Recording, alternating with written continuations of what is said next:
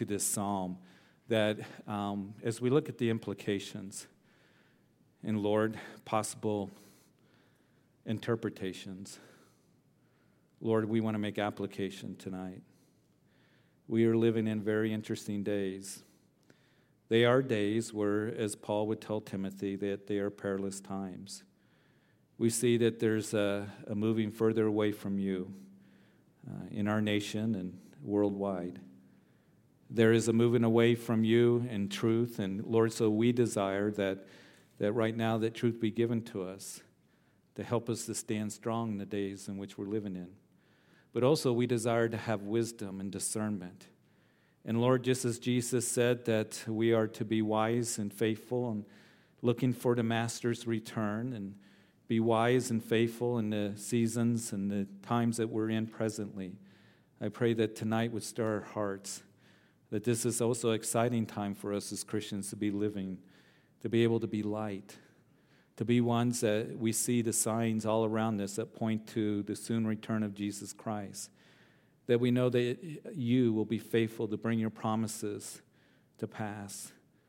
And Lord, we have such a wonderful future. And I pray that our hearts would be stirred to the message that we have to give to others, that Jesus Christ is our salvation. There is none other. That he will come and rule and reign on this earth. And that he is the one that has provided forgiveness and eternal life to all who come to him and believe on him. And Lord, may we just be ones that we realize that this world is not our hope, but we would redeem the time. And redeem the time that we have to be able to be a light, to be a witness, and Lord, to give truth, to serve you, Lord, to just continue to be a witness and a reality of Jesus that lives inside of us. So Lord, tonight I pray that we would be right now attentive and that, Lord, we would be excited about your word declared to us. Work it in our hearts and what you want to accomplish. And it's in Jesus' name that we pray. Amen. Psalm 83 is the Psalm of Asaph, and it's interesting because we've talked about Asaph before. And Asaph was the worship leader under David. When David was getting ready to prepare for all the priests and the Levites, worship was very much an important part of what he was preparing for the temple when Solomon would come along and build the first temple. So Asaph was the worship leader under David. We know that David was one that worship was very important to him and very important part of his life, and he desired to make it very much an important part of temple worship. So he got Asaph, a worship leader, and his brother Heman, and Jeduthun was another worship leader that we see that are mentioned that were worship leaders under the reign of David. In Asaph, it's interesting, as we know that he would live in that time period with David, about 1000 BC, that some of these psalms are penned by Asaph. And it's interesting in that some of the psalms, particularly in book 3 that we have looked at, that many of these psalms are dealing with Jerusalem. They're dealing with the temple and how destruction came to Jerusalem by the hands of the Babylonians in 586 BC. Asaph in Psalm 74 penned that psalm and talked about how the temple was defiled and there was death and devastation that took place. And that's exactly what happened when the Babylonians came in and leveled Jerusalem and the magnificent temple that Solomon had built. But also we know that there's other psalms that have been written concerning the time that the Assyrians in 705 BC came to Jerusalem and surrounded Jerusalem, but God delivered them. So book 3 deals a lot with Israel and with the enemies coming against them, deals with the temple, the Babylonians, the Assyrians. And Asaph penning this, we were talking about particularly in Psalm 74. Asaph, if he lived to be around 1000 BC, here he's writing in Psalm 74 about the destruction of the temple, and the destruction of the temple in 586 BC, that's 400 years later. How could Asaph write about that? And so many scholars will tell you and me that it was probably a descendant of Asaph that wrote that psalm in Psalm 74. But here's something interesting to think about, is that Asaph, as we know from Scripture, that 2 Chronicles chapter 29, verse 30 tells us, that Asaph was not only a worship leader, but he was a seer. He was a prophet. A seer in the Old Testament is another name for prophet. And I find that fascinating because as we look at this psalm, we're going to go through it. We're going to look at the implications of it as this large confederation of nations are coming against Israel to destroy Israel. And as you read commentators, as you look at scholars that particularly study end-time prophecy, they're all over the board of exactly what does Psalm 83 mean to you and to me. Is it just a lament, as some scholars say that it is? And as we read it, it is a lament, but there are others that say that no, it has prophetic significance. There are some that are going to say that it has already been fulfilled in our lifetime, and we'll discuss that. But others are saying, no, it has future implications. And so as we go through this, we're going to talk about 4 interpretations that scholars and Bible interpreters are coming up with, and I think that you'll find it to be very, very fascinating. Sometimes people here at Calvary Chapel, or they'll say about Calvary Chapel, is you guys like to talk about prophecy. Well, we do, because we go through the scriptures chapter by chapter and verse by verse from Genesis to Revelation. And as you do, you got to talk about prophecy. And we love the prophetic word here at Calvary Chapel Greeley because it is included in the canon of Scripture. And I believe that the Lord, especially in the day in which we're living in, would have us to be wise and discerning about the days in which we're living in. And it is interesting to me and somewhat kind of troubling to me in some ways that in the church at large that there is a distancing from end-time prophecy and the importance of it. A lot of churches don't talk about end-time prophecy. There have been pastors that have told me personally that it's not a priority. It isn't important. It just causes confusion and worry, and we can't really understand it, and I can't further disagree with that. We're coming up on the Christmas season here in a few weeks. We're going to be entering into November. I'd like to think about Thanksgiving first. But you can't help but go into the stores, and you already see the Christmas lights up and the Christmas commercials that are going to be coming on. So we're going to be entering into the Christmas season. And I love the Christmas season because I love the Christmas story. And the Christmas story is such a magnificent story, the birth of Jesus and how Jesus came, born of the babe of Bethlehem. And it's such a magnificent story. But part of that story, as you know, also recorded in Matthew's narrative in chapter 2, talks about the wise men. And the wise men, the magi that came from the east, they came after the birth of Jesus. They came looking for the new king of Israel. And of course, in the Christmas scenes, we have the 3 wise men with the 3 gifts. We know that they brought 3 gifts: myrrh, frankincense, and whatever. And fill in the blanks. Thank you. Gold. Yeah, I can't forget the gold. But they brought those 3 gifts. So it makes a nice picture of 3, wise men coming across the desert carrying these 3 gifts. So we don't know how many magi, wise men, that came because it says wise men, plural, could have been 2, but probably it was a fairly large contingency of them. And I'll tell you why. Because they got the attention of Herod the Great. And he's wondering, why are these guys traveling through my nation, through my area that I'm ruling over? And Herod the Great was a very paranoid man, so he asked to see these guys. And it's like, why are you guys here? And they said, because we come to worship the new king of Israel. And when Herod the Great heard that, he was very troubled, it says in Matthew chapter 2, by that. And then Jerusalem was troubled. Why was Jerusalem troubled? Because if Herod the Great was troubled, something bad was going to happen. He was a very paranoid man that wasn't afraid to give the order to put people to death, and that's exactly what he did, didn't he? He gave the order that the male children 2 years and under would be put to death in Bethlehem. Why? Because he would call for the religious leaders. As he called for the religious leaders, he said, okay, what does your prophecy say about this Messiah of yours that's supposed to, come on the scene? Where is he going to be born? And they said, of course, Micah chapter 5, verse 2, he's going to be born in Bethlehem, just right down the street here, 10 miles. And this is what intrigues me. Those magi's, they came from the east, probably all the teachings that came down through Daniel for those 500 years, the school of prophecy of Daniel. Hey, this is when Messiah, the prince, is going to come, Daniel chapter 9. And they were looking for that sign. And here are these magi, these Gentiles that would travel hundreds of miles across the desert. And they said, we're here because we know that the King of Israel has been born. We've seen his star. We know the prophecies that have been taught to us through the centuries by Daniel, who came from this very city, Jerusalem, from Judah. And we're here to worship him. And what an effort it must have been for them to come across that high, dusty, deserty ground to come and worship the Lord. The religious leaders, hey, he's supposed to be born in Bethlehem, right down the street. The religious leaders that had the prophecies as well. And there is no indication that they had any interest to go and check it out. Isn't that intriguing? You see, I think today there's somewhat of that mentality of we know the times and seasons that we're in. And we know that the Scripture is telling you and me that we are in the last days because we've seen the rebirth of Israel. We see the pieces of the puzzle as you study the prophetic scenario that are coming together.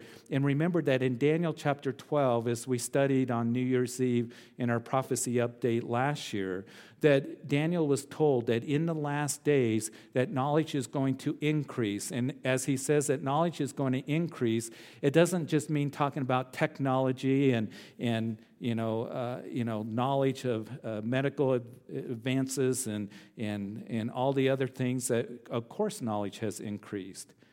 But it's talking about Bible prophecy. That as we get closer to the return of the Lord, and as we read the Bible, and as we look at these prophecies, we can't know every single piece of the puzzle, but we start to see the picture coming together. And Jesus said that when you begin to see these things come to pass, look up and rejoice, for your redemption draws near. And Jesus would say that the coming of the Son of Man is like a thief in the night. I'm going to come suddenly. I believe he's talking about the rapture of the church, because he comes at an hour that we do not know. So you make sure that you're the wise and faithful servant that's looking for the master's return. And in the New Testament, you see in the epistles that in every epistle that there's a mention of the return of the Lord, that you be watching, that you wait for his Son in heaven, as Paul wrote to the church at Thessalonica, that you know the times and seasons that are at hand. He also wrote to them. He would say to them in other places, looking for the blessed hope of the appearing of our Lord Jesus Christ. So the Lord can come for us at any time, I believe, in what is called the rapture of the church, and we don't know when that's going to happen. We don't know the day or the hour. But we know that it could be at any time.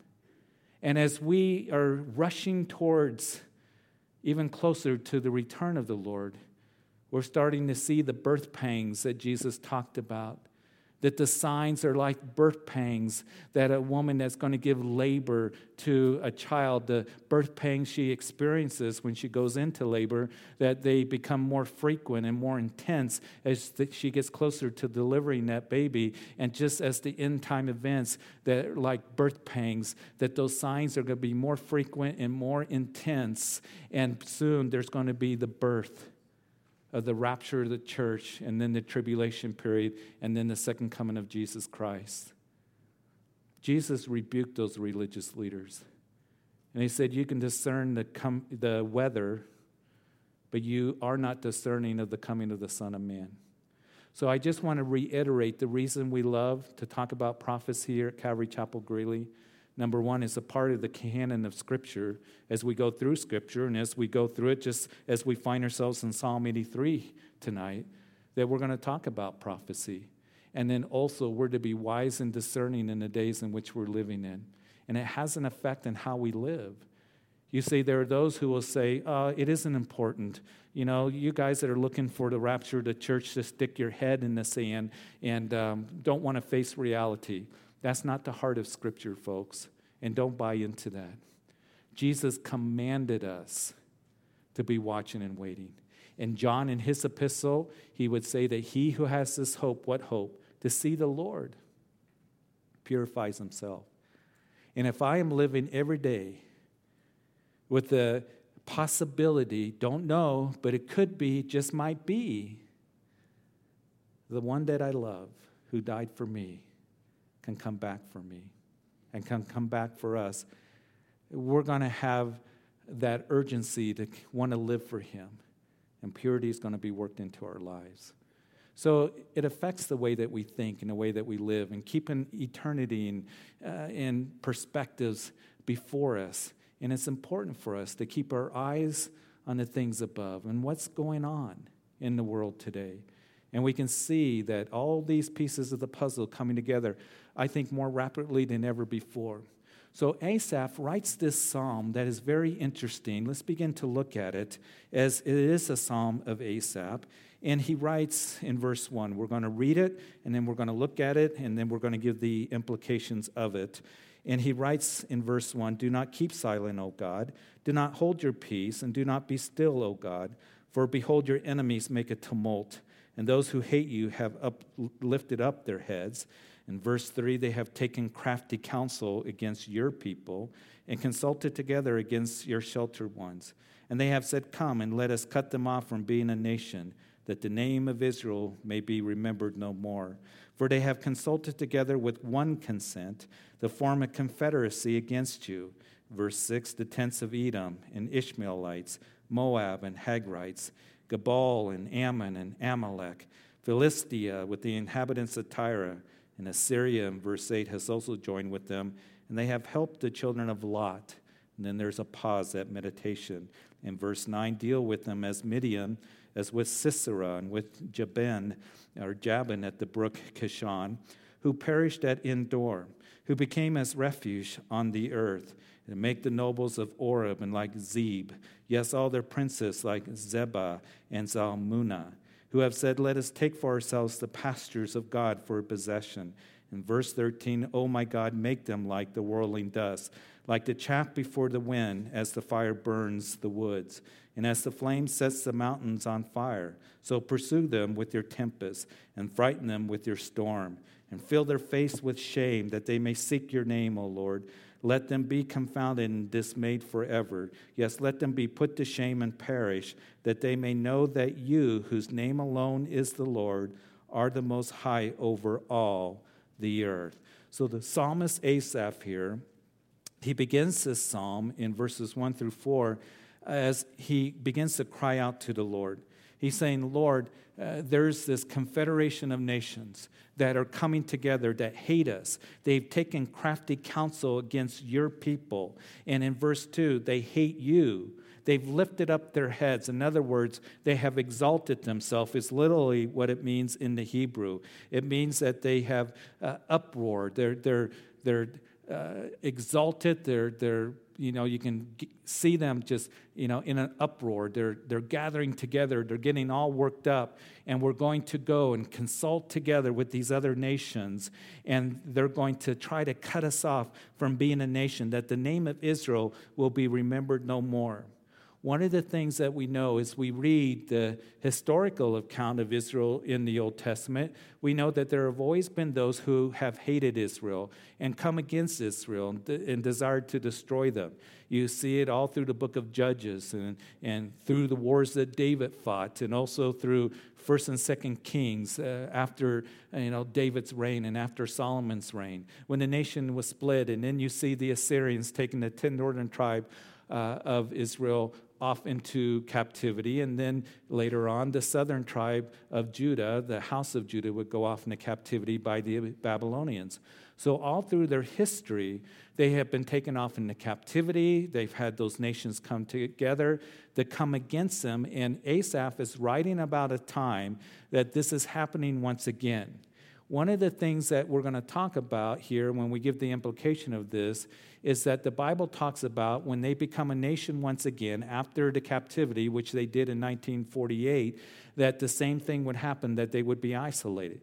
So that's why there are those who are looking at this are saying, perhaps that this has prophetic implications, but let's continue to look at this as they take crafty counsel against your people. They want to destroy Israel. In verse 5, and coming with one consent. And then he begins, Asaph, to name 10 specific nations, or 10 groups of people that are here. He starts with the tents of Edom. Now, the Edomites, who were the Edomites? They were the descendants, as we know, of Esau. So the Edomites lived in that area today, which is Jordan, just kind of east and south of the Dead Sea today. The Edomites were in that area. And what is interesting is here it says the tents of Edom. So scholars have looked at this and kind of scratched their heads and said, what does it mean, the tents of Edom?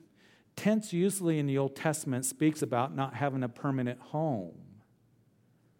So could it be, perhaps, we'll talk about it in a minute. So the tents of Edom coming against Israel. The Ishmaelites, the Ishmaels, the descendants of Ishmael, of course, the son of Abraham and Hagar, the father of the Arab people. We have Moab, and Moab, of course, and Ammon in verse 7 that is spoken of here, that it is them that are the descendants of that incestuous relationship that in Genesis chapter 19 talks about that Lot had with his daughters. They lived in that area just east of the Jordan River, which today is Jordan. And then you have Gebal that is mentioned here. That's up in the area of Lebanon. And then Amalek. Who are the Amalekites? Well, you remember from your study in 1 Samuel. Chapter 15, that Saul was told to destroy all the Amalekites for what they've done to the children of Israel. So you read about the Amalekites clear back in the wilderness wandering when the children of Israel were in the wilderness, and Moses and Joshua, they did battle with the Amalekites, and it was at that time that Joshua would hold his hands up in prayer, in prevailing prayer. And there was her and there was Aaron that were holding his hands up. And as long as his hands were up, they were beating the Amalekites. But the Amalekites were the ones that would attack the children of Israel, attack the rare ranks of them as they were going through the wilderness. And they did terrible things to the children of Israel. So later on, that it was Saul that was told, the first king of Israel, to destroy the Amalekites. So they lived in that area, which today is the West Bank, in that area. Then you have Philistia, the Philistines that are mentioned oftentimes that David did battle with. And Philistia is in that area today called the Gaza Strip. Now, the Gaza Strip has been in the news a lot lately. In the last war that Israel fought, was less than 2 years ago with Gaza, the missiles coming out of Gaza, and Israel having to deal with that. And so that was just recently. So that's where Philistia is. And Tyre, that's in Lebanon, and that's in that area, which is today controlled by a terrorist group called Hezbollah. Perhaps you have heard of them in the news. Hezbollah, that is believed to have 100,000 missiles right now as we speak that are aimed at Israel. And Israel has gone through the first Lebanon war and the second Lebanon war that was in the 90s that involved Hezbollah shooting missiles into this, cities of Israel in northern Israel. Now it's believed that they got missiles that will go clear down into Tel Aviv and possibly Jerusalem. Then it's interesting, you have here Assyria that is listed, and we've talked about Assyria. They're the ones that were the powerhouse back in the time of 700 to 750 BC as they flexed their muscles and took the 10 northern tribes off into captivity. But then in 705 BC, they surrounded Jerusalem, and an angel came and destroyed 185,000 Assyrian soldiers. So here it's speaking about Assyria, and what is interesting, that they've helped the children of Lot. So it's speaking of Ammon, it's speaking of Moab, it's speaking of that country today, which is called Jordan. So you have all these names that are mentioned, Hagrites that are in that area of Syria is the Hagrites. And so all those countries that surround the border of Israel, and this is what makes it interesting as we look at this prophecy that it could be, or the lament of Asaph here. He's crying out these 10 groups of people that a huge Confederate army is coming against us as they've consulted together to wipe us out. And he's crying out to the Lord. And then he asked the Lord to deal with them in verse 9. Deal with them as with Midian, with Sisera, and with Jabin at the brook Kishon, who perished at Endor. So Judges chapter 4, You know the story, that it was the Canaanites that would have the children of Israel at that time who were rebelling against the Lord, the children of Israel. So they were being held in, bondage to the Canaanites. And for 20 years, the Canaanites ruled over them. And we know that as you read the story in Judges chapter 4, that it was Sisera who was the commander of the Canaanites. He had 900 chariots. Now, you might think that's not such a big deal, but you got to remember back in ancient times, a chariot was as good as having a tank, and the children of Israel didn't have anything like that. So it's like they had 900, chariots. They had this massive army, and Jabin, who's mentioned here, was the king of the Canaanites. And in Judges chapter 4, you read about how Deborah, she was the leader of Israel, the judge at that time, and God raised her up, and she got Barak, and Barak gathered the armies together of Israel, and they had, a fairly small army, and they won against the Canaanites, and they won a great victory, as it was Sisera that ended up being killed, and the Canaanites were routed, and the 900 chariots were done away with, and Jabin was killed as well. So what the psalmist is writing about is you deal with this huge army that's coming against us, that wants to destroy us, like you did back in Judges chapter 4 with Deborah and Barak against the Canaanites. And then deal with them, verse 9 is Midian, and then verse 11, make their nobles like Oreb and like Zeb, and their princes like Zebah and Salmunah. As you read that, those were the leaders of the Midianites that you read about with Gideon in Judges chapters 6 through 8. And you know the story of Gideon. We've talked about it before in our lessons, that Gideon raised up 300 men to go against 135,000 Midianites. And they went to war, and God would cause the Midianites to turn on each other and kill each other, and they were confused. But they routed the Midianites to where they were no longer a problem after that.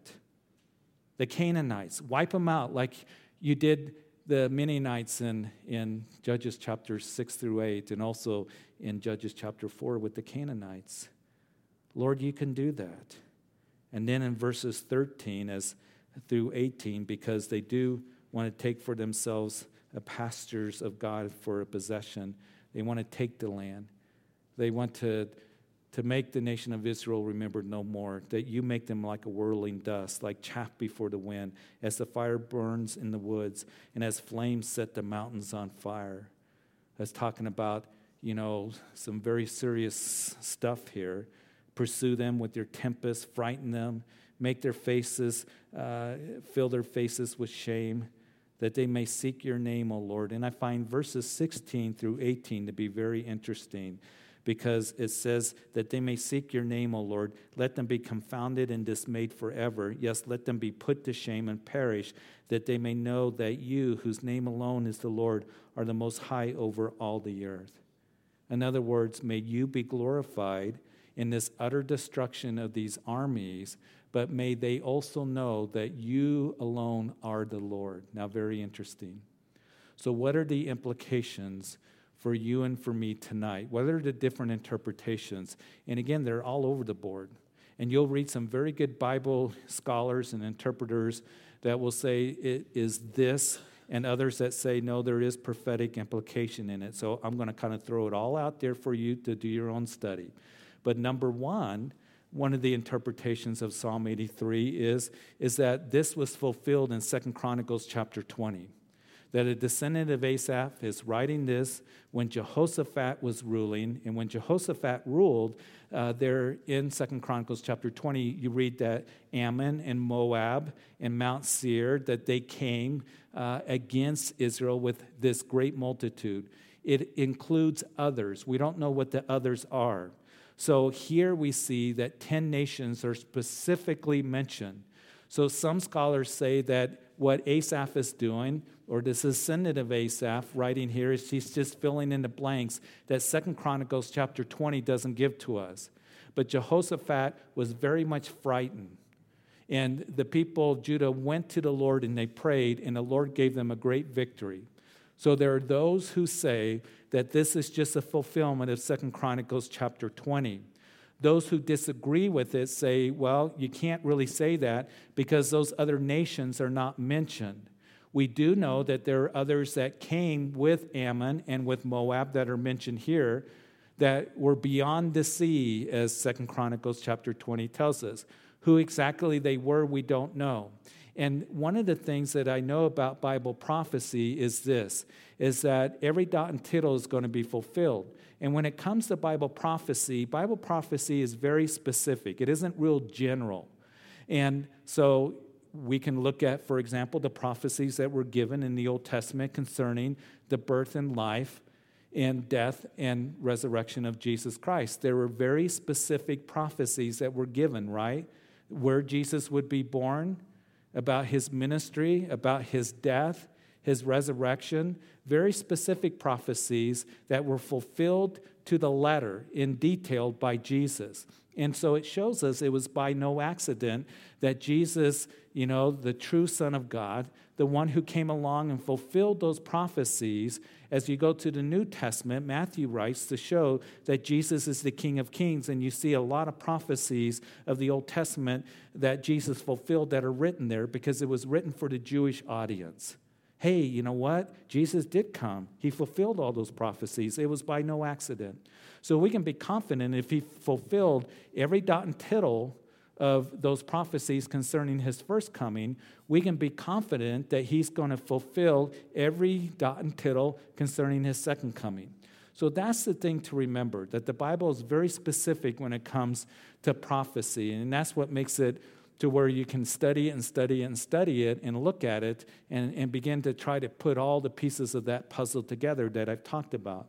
So the 2 Chronicles chapter 20 leave out these nations here. Was it fulfilled? There are some that say, yes, it was fulfilled in Jehoshaphat's time. Number 2, the second interpretation. There are those very, very much that say that this is nothing more than a lament. That this is a national lament that you find in the book of Psalms. And the reason that they say that is because it includes, as most of the laments that you read in the Psalms, it includes an initial cry to God, verse 1 that we read here. Second of all, that it is a lament to God, crying out to him that, we got big problems here, Lord, and that is in verses 2 through 8, this confederation of nations coming together. Thirdly, you see a pattern of the national laments in Psalms that includes confidence in God dealing with them. That's what you see in verses 9 through 12. It's also considered what we've already talked about, a precatory prayer. David had a precatory prayers, didn't he? Lord, knock out their teeth. Lord, deal with the enemy that's coming against me.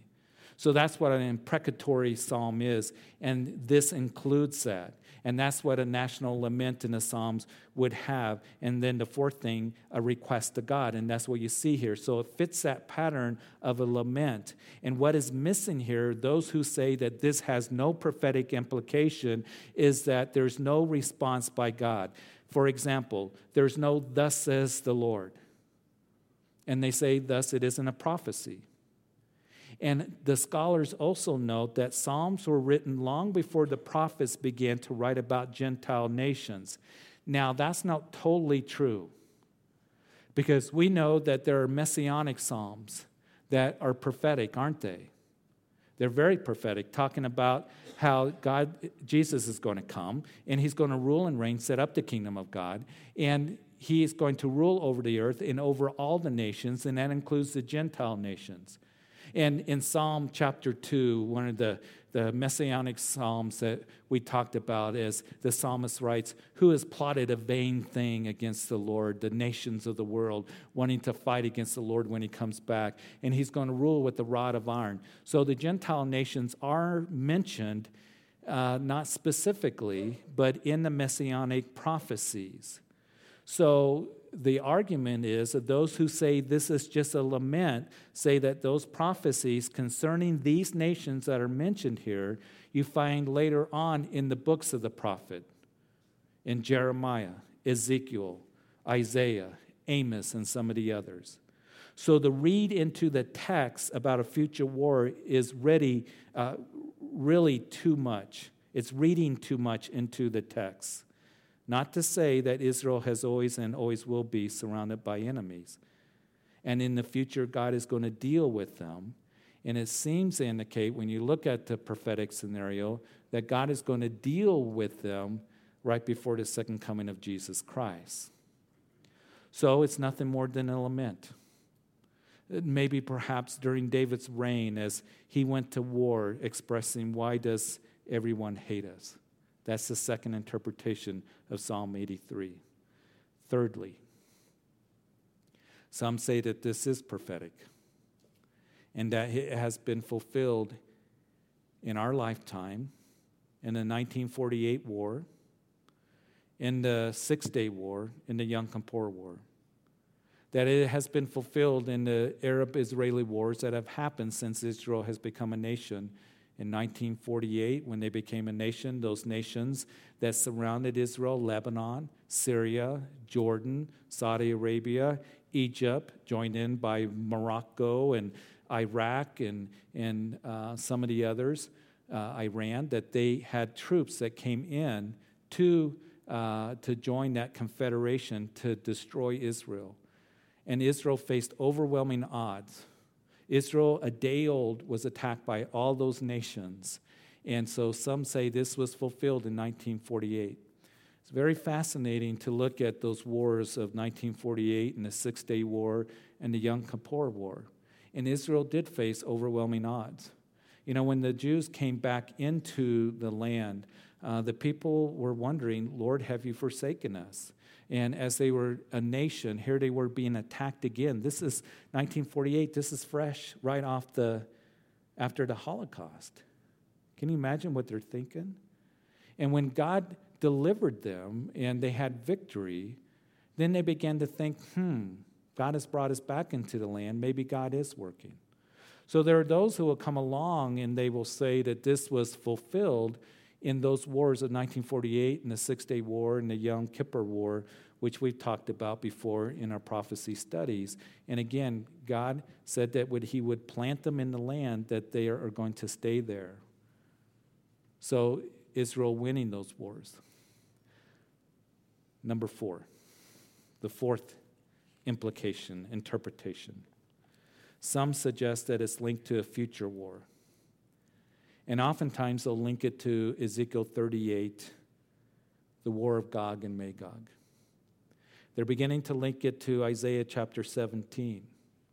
Now, on New Year's Eve, what we're going to do is we're going to talk more specifically about Ezekiel 38, Isaiah chapter 17, which is a prophecy that Isaiah gave, that Damascus is going to be a ruinous heap, that it's going to be a city that's uninhabitable.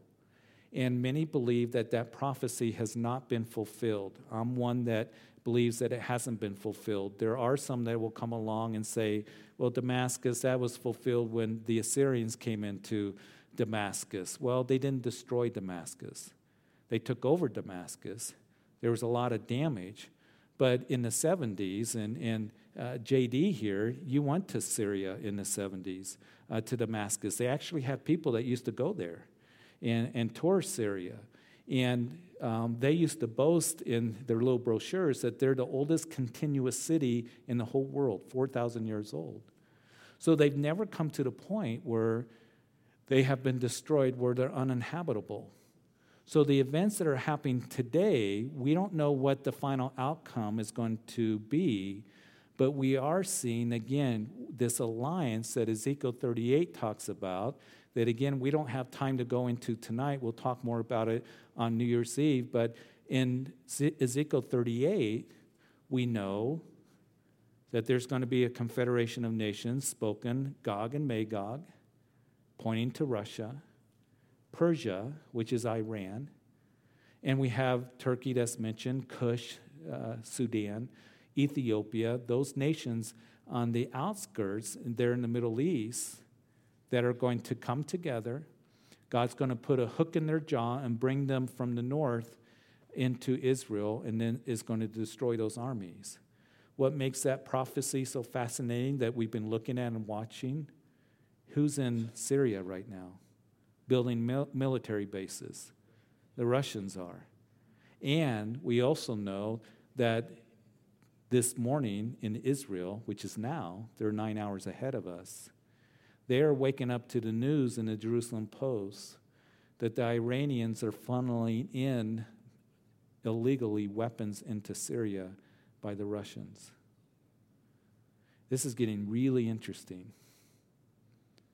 And the Russians are there. They've had the largest military buildup since 1941 that has taken place even as we speak.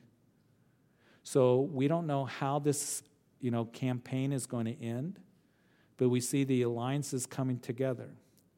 One of the things as we look at Ezekiel chapter 38 that, Bible scholars have kind of scratched their heads about a little bit is that you see that Iran is mentioned, Persia. Matter of fact, Iran was called Persia till 1935. Did you know that? That Gog, Magog, there is Russia, there is Turkey, there is Northern Africa, those nations that are going to come in to Israel, try to destroy Israel, try to take the spoils, try to take the booty, as the King James says. What is that? Is it a time when Israel is secure, dwelling safely without walls around its city? It's like Ezekiel is looking 2,500 years into the future because the ancient cities all had walls around them. And in Ezekiel's day, to read that, unwalled villages, what does that mean? Well, they don't make walls today around their cities, but they do dwell securely because they have a strong military. And in that time, for some reason, well, God's going to put a hook in their jaw. They're going to come after the booty, after the spoils. We don't know what that is. It is interesting that just 2 weeks ago, up in the Golan Heights, northern Israel, guess what they found? A very large reserve of oil that's in the rock there that can make Israel very independent, as well as we know that a couple years ago they found a large natural gas reserve out there off the shores of northern Israel. So is that part of the spoils, part of the booty? We don't know. But some have wondered, why isn't, if that confederation of nations are going to come against Israel, why wouldn't you have Hezbollah? Why wouldn't you have the West Bank, Gaza? Why wouldn't you have Syria? Why wouldn't you have those nations that are so hostile to Israel? Why aren't they mentioned in Ezekiel chapter 38? There are Bible scholars that are saying that Psalm 83 gives us the answer. That perhaps this is a part of Ezekiel chapter 38 that they're going to join in as well. Or this could be a prelude to Ezekiel chapter 38. That whatever's happening in Syria, that perhaps is going to lead to Lebanon, Hezbollah, the Gaza, the West Bank. And that's why I was saying the tents of Edom. Tents means not a permanent home. Could this be a reference to the refugees that is being spoken about in the West Bank? That there in Jordan, that those nations around somehow are going to come together and they're going to be a part of Ezekiel 38 or maybe a prelude. And then the outer nations, Iran and Russia, are going to come in with a major battle. We don't know how it's all going to work, but every dot and tittle is going to be fulfilled in the scriptures. So it's interesting to look at it. One of the reasons why I'm not so sure that this was fulfilled in the Six-Day War or 1948 war is because of verses 16 through 18 that I read to you. That they may seek your name, O Lord. Let them be confounded and dismayed forever. Let them be put to shame and perish, that they may know that you, whose name alone is the Lord, are the most high over all the earth. We know that it talks about that they may be done away with, that their faces, and may they be, verse 17, dismayed forever. Let them be confounded, dismayed forever. That hasn't happened. Those nations still want to destroy Israel. One of the interesting things that we know about Ezekiel 38 and 39 is that we see the same terminology that is used. Ezekiel uses it throughout his book, that they may know that I am the Lord. Same thing here in Psalm 83, that they may know that you are the Lord, that you may be glorified.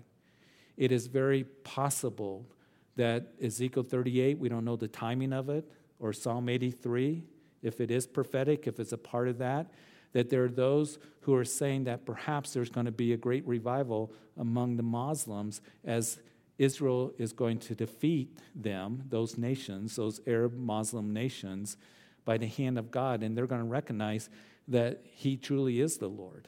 So it's fascinating to look at that and see the possibilities and the implications of what is being talked about. Fifth thing, and then we're going to close with this, but this is very important. Whether you see it as a lament or whether you see it as being fulfilled in the wars, Israeli-Arab wars that have happened since 1948, or whether you see it as a future, prophetic scenario that might go along with Ezekiel 38, here's one thing that all of us can agree with, that this is the attitude of the nations towards Israel. We need to understand that Israel is going to be more and more isolated by the nations. That is very clear in the scriptures, to where Zechariah says that they will become a cup of trembling. And one of the things that we need to understand as Christians as well, because this is a concern of mine, is that God has a plan for Israel in the last days. He has a plan for Israel to fulfill his promises for the restoration of Israel, and his promise that the day is going to come when their eyes are going to be open, as Paul writes about in Romans chapter 11. Blindness has come to them in part, not totally.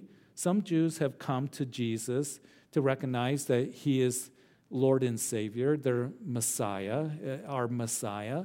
But blindness has come in part to Israel until the fullness of the Gentiles is fulfilled. And Paul says then in that day, after Ezekiel 38 and 39, the end of Ezekiel 39 says that God will pour out his Spirit on the house of Israel. And their eyes are going to be opened up.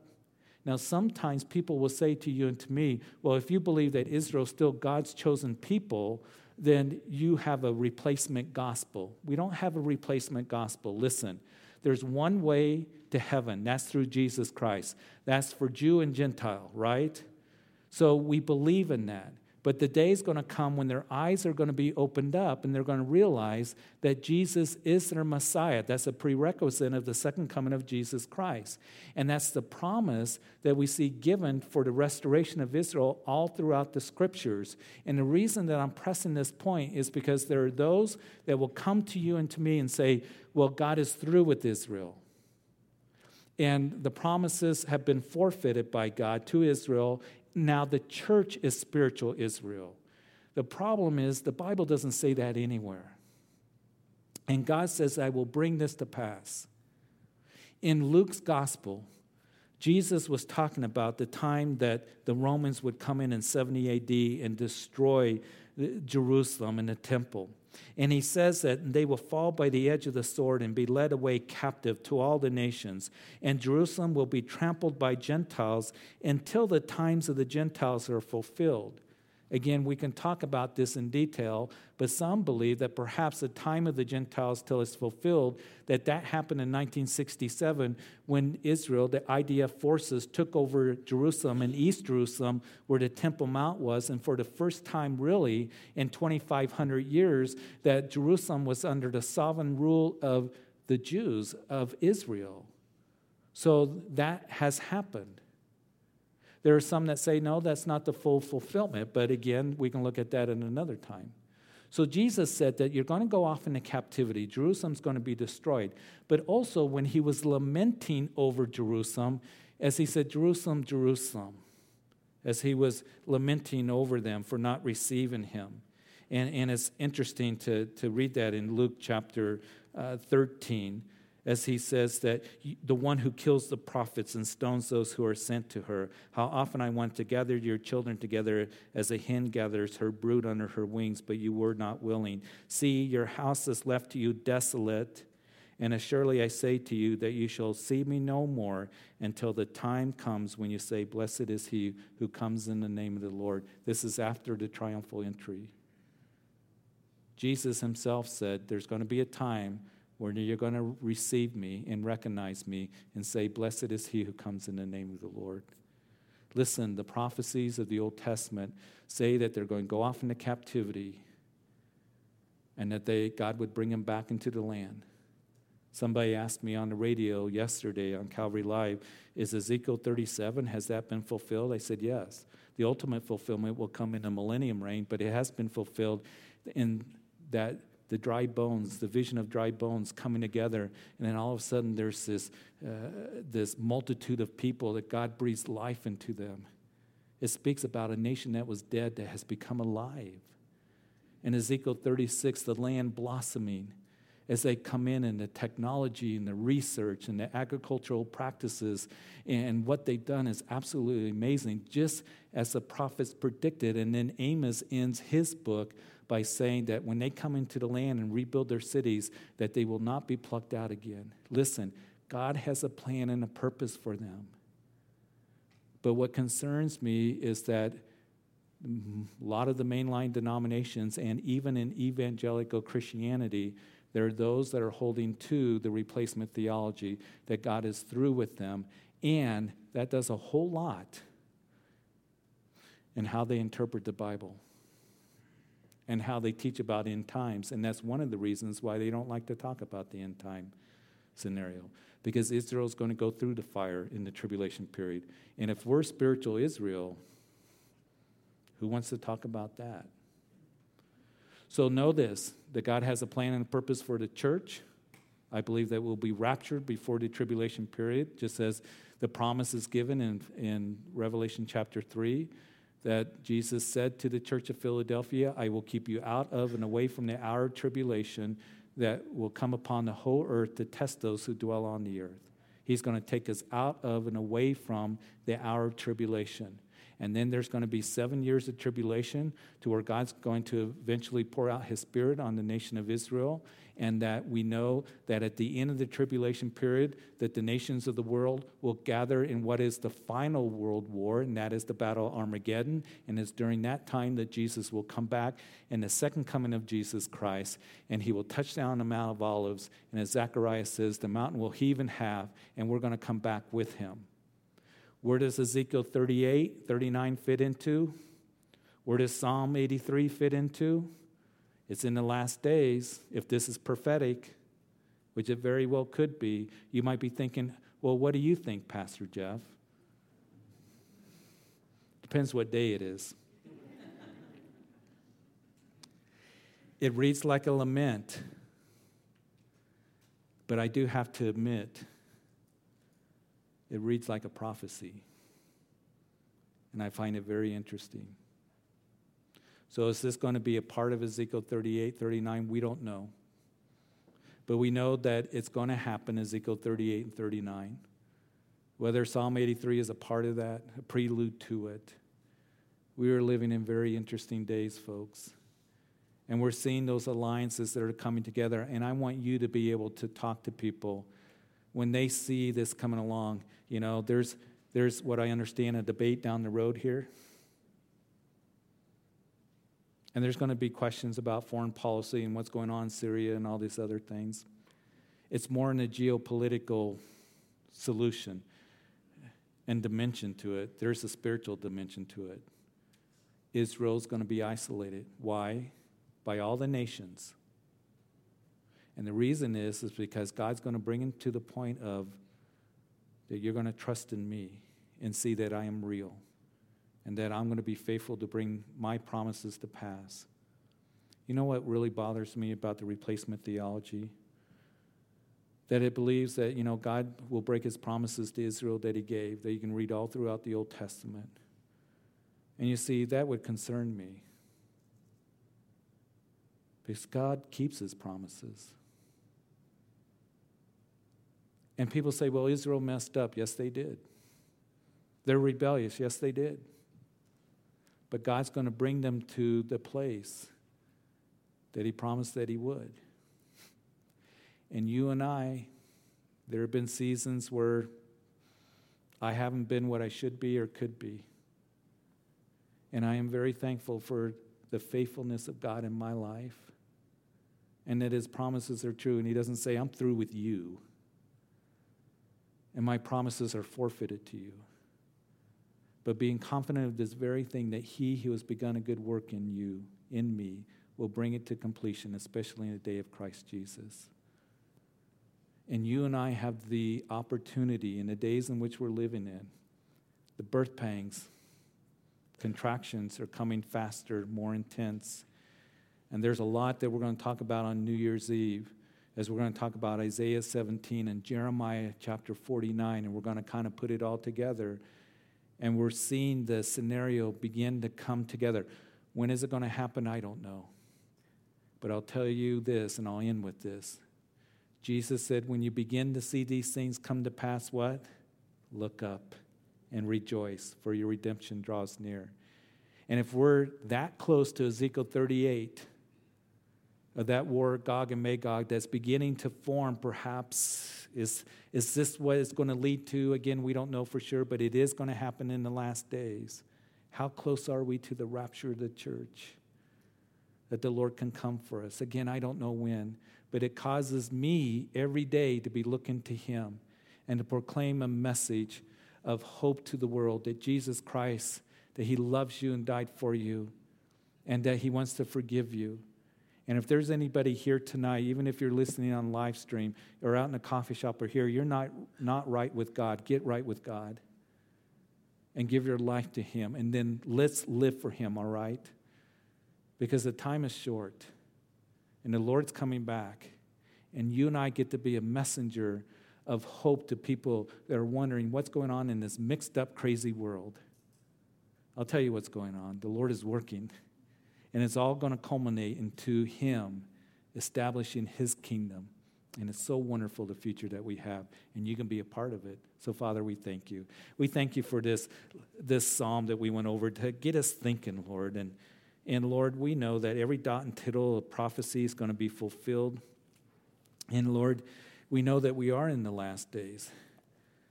The budding of the fig tree. Your people back into the land.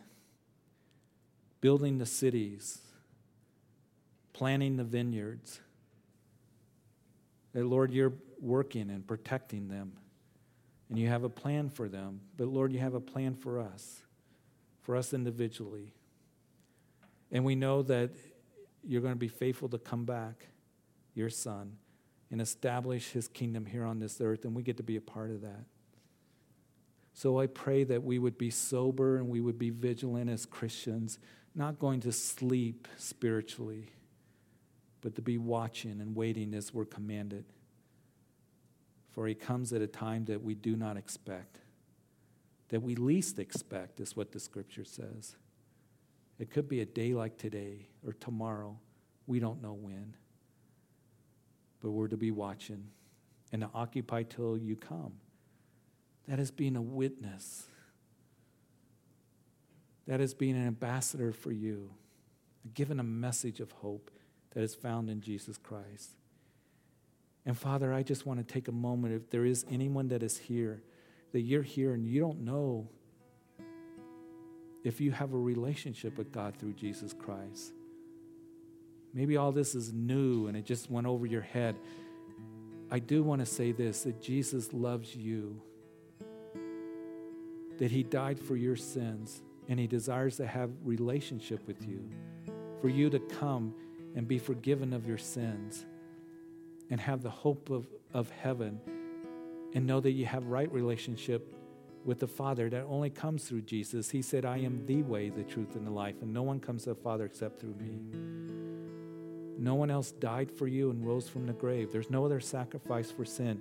He is Lord of all. He is Savior of all, of those who come and surrender their lives to him. And if you've never done that, I want to give you opportunity tonight to do that, right where you're sitting. Today is the day of salvation, because really, we talk about the return of the Lord, but the Lord can come for us at any time, personally, individually. Tomorrow isn't promised to any of us, in other words. So come tonight, if you've never done that, if you're not sure. And you cry out to the Lord right now with all of your heart, and you pray, Jesus, I come to you, a sinner, and I ask that you would forgive me of my sins. I believe that you died for me on that cross and you were put into a grave and you're alive today. And I ask that you would sit upon the throne of my life as my personal Lord and Savior. I surrender my life to you. And I thank you for hearing my prayer. And I thank you for saving me and forgiving me. And help me now to live for you all the days of my life. In Jesus' name.